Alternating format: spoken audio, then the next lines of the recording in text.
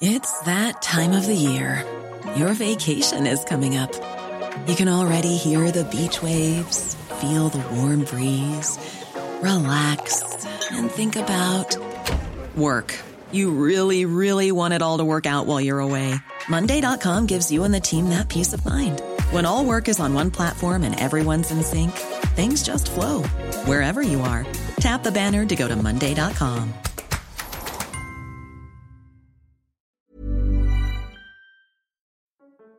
Kan du binde forskning og økonomistyring sammen med 500 sløjfer? VIVE, det nationale forsknings- og analysecenter for velfærd, søger en controller. En talnørd, der har styr på databehandling og kan oversætte tal til daglig tale. Hos os bliver du skrabere til dataanalyseværktøjer, SQL og økonomistyring i praksis. Læs mere på vive.dk og søg inden 15. august.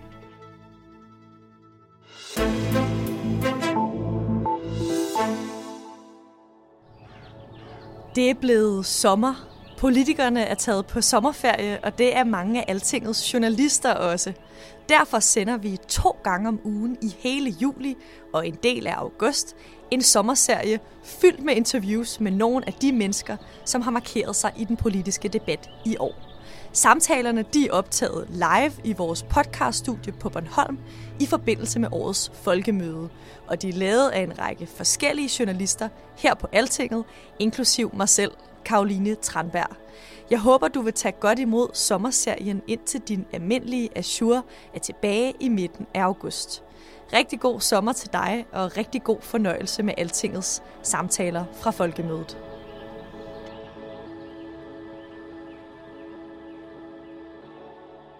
Velkommen Rasmus Langhoff, og velkommen til samtaler fra folkemødet. Jeg hedder Nina Rønberg, og jeg er redaktionschef på Altinget. Vi sender live direkte her fra Allinge, og hvis der er lidt støj, så er det derfor. Rasmus, du er sundhedsordfører for Socialdemokratiet, og jeg har inviteret dig med her i studiet for at høre lidt mere om, hvad Socialdemokratiets planer er for sundhedsområdet, også nu hvor vi går frem mod et folketingsvalg. For sundhed, det er jo noget af det vigtigste for vælgerne, og derfor er det jo også en af de vigtigste kamppladser, og der hvor slaget også skal slås. Så jeg kunne egentlig godt tænke mig at høre, hvordan vil I egentlig gøre det, når I går ind i et folketingsvalg her lige om lidt?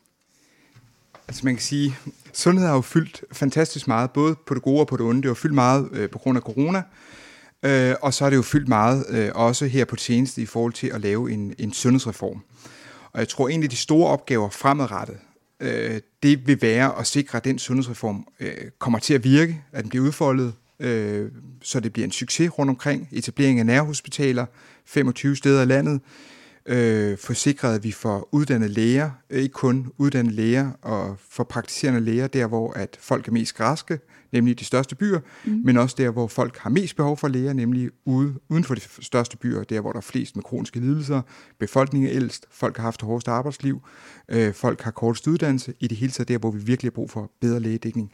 Der er rigtig meget, der stadigvæk skal ordnes på hele sundhedsområdet, men nu har vi en sundhedsreform at stå på, og det er alle Folketingets partier, det er meget historisk, som har sluttet sig op omkring den her sundhedsaftale, der var med til at forme den, og det gør altså, at vi ved, og hele sundhedsvæsenet ved, hvad vi har at forholde os til i fremtiden. Det er ikke det står og falder på. Okay. Så vil det selvfølgelig være nogle uenigheder, og der, hvor det store slagsmål vil være, det vil være omkring økonomien.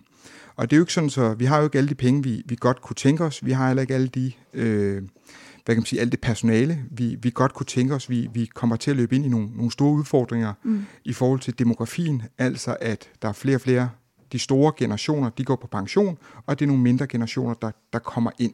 Og hvordan er det så under sådan en valgkamp, som vi går ind i? Hvordan vil I så overbevise vælgerne om, at I har den rigtige løsning på det med økonomien og finde penge nok? Jeg tror, det handler om at ligesom gøre klart, at der er stor forskel på, om man vælger et af de borgerlige partier, eller man vælger Socialdemokratiet og et af, Radikale eller SF eller Enhedslisten, dem der har været enige med os her, i forhold til, om vi skal have det, man kalder, det lyder lidt usekset, men få dækket demografien. Vi foreslog en velfærdslov, og det sagde Venstre jo før valget, at det ville de bakke op omkring. Og det, som en velfærdslov indeholder, det der var aftalen der, det er, at i takt med, at der bliver flere ældre, at så skal pengene også følge med. Fordi hvis ikke pengene følger med, så bliver der en dårligere kvalitet, og så bliver det kedeligere at være ældre. Så kan vi altså give den omsorg, altså ikke engang det niveau, vi er på i dag i fremtiden. Og det var jo så det, Venstre løb fra, og det er jo klart, det bliver jo så lige pludselig et stridspunkt, også op til det her folketingsvalg, hvor man skal vælge, om pengene skal følge med, når eksempelvis der bliver født flere børn. Det er jo lykkeligt. Det er jo også lykkeligt, at der er flere ældre, fordi det er jo også fordi folk lever længere, lever sundere og lever længere, og det er jo på alle måder rigtig glædeligt. Det er flere børnebørn til flere bedsteforældre, men det giver også nogle udfordringer i forhold til personale, og det giver nogle udfordringer i forhold til økonomi, som vi selvfølgelig skal løse.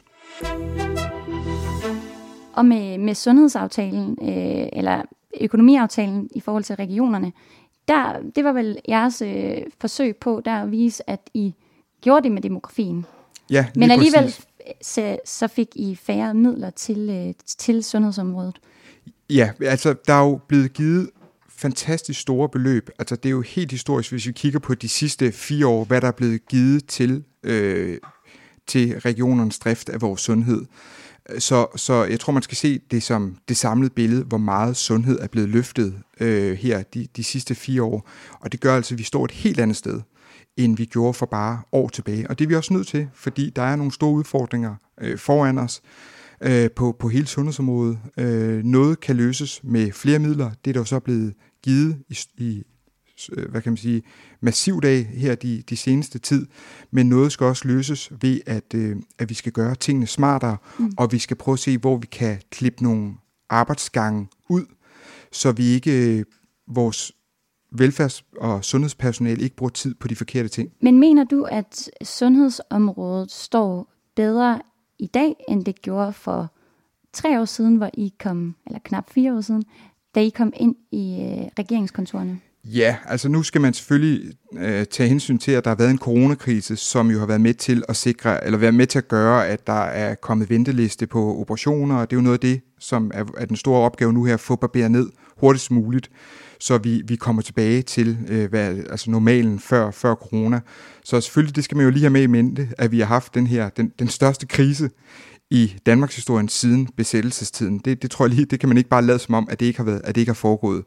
Men med det i mente, så vil jeg sige, at vores sundhedsvæsen står et godt sted, men har selvfølgelig nogle store udfordringer foran os. Både i forhold til at sikre, at demografien bliver dækket, at der er penge til det også i fremtiden, men altså måske i endnu højere grad, at vi kommer til at mangle hænder på hele sundhedsområdet, og det er jo i virkeligheden generelt for hele vores velfærdsområde. Det vil også være en udfordring på hele det private område. Vi kommer simpelthen til at mangle arbejdskraft. Så derfor, det er ikke nok bare, altså vi kan jo ikke plukke en hel generation og sige, at de skal alle sammen være i sundhedssektoren, fordi så kommer vi til at mangle dem alle andre steder. Men vi skal uddanne flere, vi skal uddanne flere sygeplejersker, vi skal uddanne dem klogere, det vil sige der, hvor behovet er rundt omkring i landet, men vi skal også gøre tingene smartere. Men så lad os lige vende blikket mod nogle af de initiativer, I har fået igennem i forbindelse med sundhedsaftalen, som jo har været den, vi har ventet længe på, vil nogle aktører sige. Ja. Vi har ventet på den her sundhedsaftale, hvor det netop er der, I har forsøgt at løse nogle af de her ting, du siger. Kan du ikke lige sætte ord på, hvad er du egentlig mest stolt ved den aftale? Ja, altså man kan sige, der er flere elementer i det. Altså, som jeg sagde før, jeg er stolt over, at det lykkes at få politisk samling omkring, hvor vores sundhedsvæsen skal hen. Det var jo et stort stridspunkt. Op til sidste folketingsvalg var det jo nærmest et valgoplæg fra den tidligere Lars Løkke-regering, hvor de ville nedlægge regioner, og det gjorde, at det blev en meget smal aftale, og det gjorde, at lige snart der havde været folketingsvalg, så faldt den aftale til jorden. Her er der faktisk lavet en aftale, en bred politisk aftale, som der er bred politisk tilslutning til, og det gør jo, at det er levedygtigt mange år ude i fremtiden, og det gør, at det rent faktisk bliver til virkelighed. I stedet for, at det bare bliver et valgoplæg, så bliver det her til virkelighed.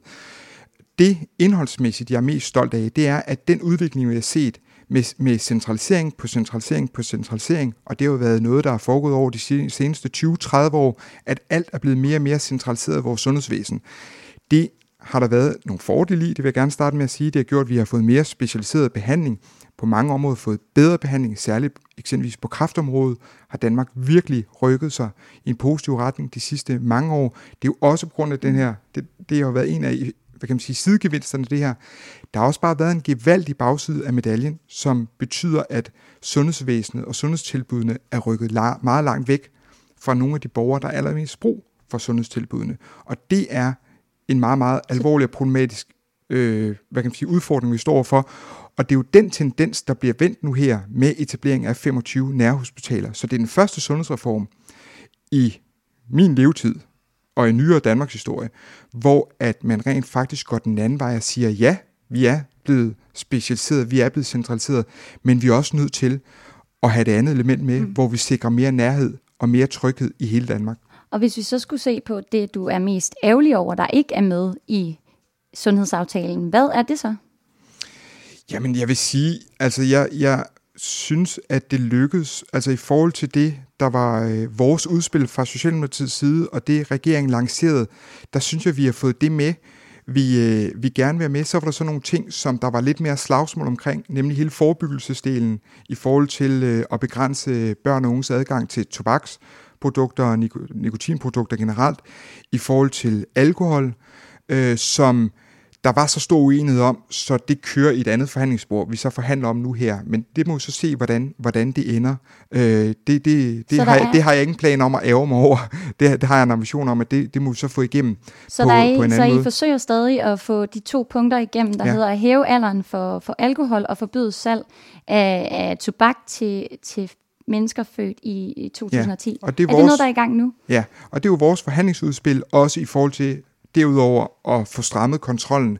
Altså et af problemerne er jo også, at det rent faktisk kan være meget nemt for børn og unge under 18 år at få fat i de her produkter. Selvom det er ulovligt at sælge det til dem, så gør det. Og det har ikke, desværre, det har alt for sjældent konsekvenser for dem, der tjener store penge på at sælge de her produkter ulovligt.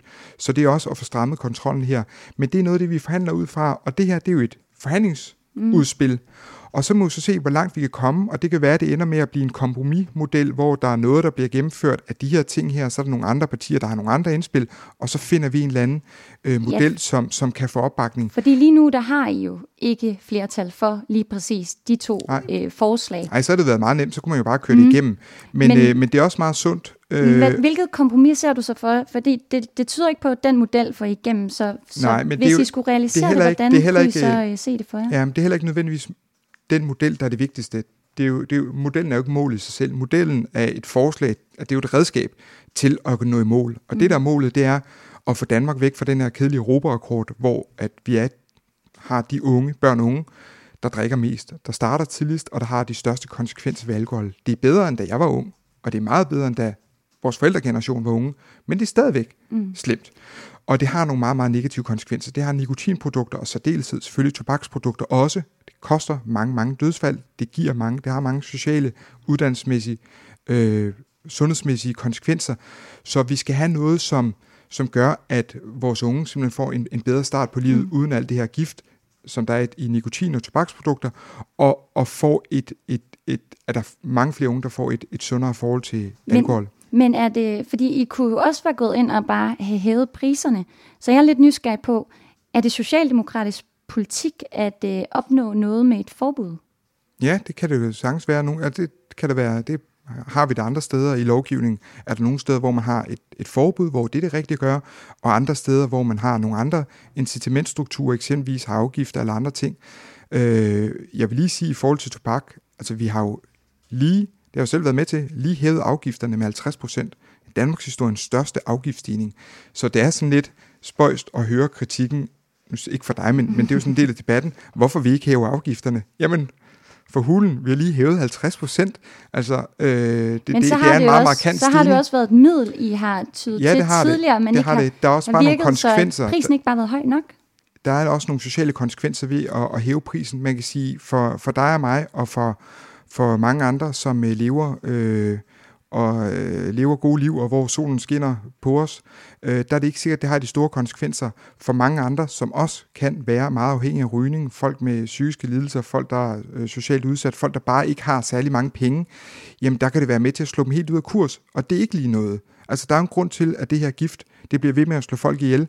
Det er jo fordi, at det er meget, meget vanedannende. Altså, der findes jo få ting, der er så vanedannende som nikotin, som rygning og andre tobaksprodukter, så det er jo ikke noget, man bare lige gør. Og jeg tror, vi skal bare lige have blik for, at der også er en social slagside. Det er der selvfølgelig for rygning, og de sygdomme, det kan føre med sig, men det er der altså også økonomisk, hvis du bare lige giver en dummebøde til dem, som ikke er i stand til at stoppe med at ryge. Fordi onde tunger vil jo også kunne beskylde jer for, eller i hvert fald at sige, at I hæver ikke priserne, fordi det vil gøre jeres kernevælgere sure. Hvad siger du til det? Ja, det er ikke så meget det. Altså, jeg tror, det der er det allerbedste, fordi når først folk er startet med at ryge, jamen så er det, altså vi kender jo alle sammen nogen, som er afhængige af nikotin. Det er ikke noget, man bare lige stopper med selv, og de fleste, der er nikotinafhængige, de vil gerne stoppe, men de kæmper med det, og de kæmper måske med det i mange år. Det kan være, at de lykkes med at stoppe, og så er der et eller andet, der gør, at de ender med at blive ramt af det igen, så det er ikke bare lige noget, man bare lige gør. Det allerbedste, vi kan gøre, ud fra min synsvinkel, det er at sørge for, at børn og unge aldrig nogensinde bliver præsenteret for den gift her. Og langt de fleste, der ryger, de starter, når de er 14, 15, 16, 17, 18 år. Så bare det at få udskudt debutalderen for, hvornår man bliver præsenteret for det her, jamen det vil hjælpe os rigtig, rigtig meget. Så tænker jeg lige, vi springer lidt i det, og lad os lige kigge lidt frem. Du nævnte også pandemien, som jo har været hævet over os i et par år nu. Og Lone Simonsen, også kendt som Corona-Lone, hun har lige udgivet en ny bog, hvor hun siger, at vi ikke er klar til næste pandemi. Og vi har jo set, at det har virkelig været med til at lægge vores sundhedsvæsen ned. Hvad gør regeringen for, at vi er klar, når den næste pandemi rammer os? Det er jo svært at forberede sig meget konkret på noget, man ikke ved, hvad er.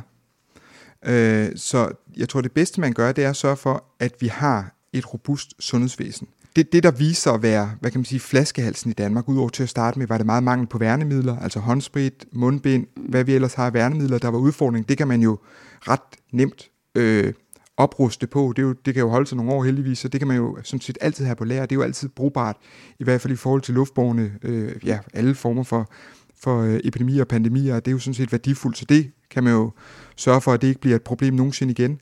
Blive ved med at forske, investere i vaccineudvikling, og så tror jeg, det der var... Og er det, I gør? Ja, det er i allerhøjst grad det, vi gør.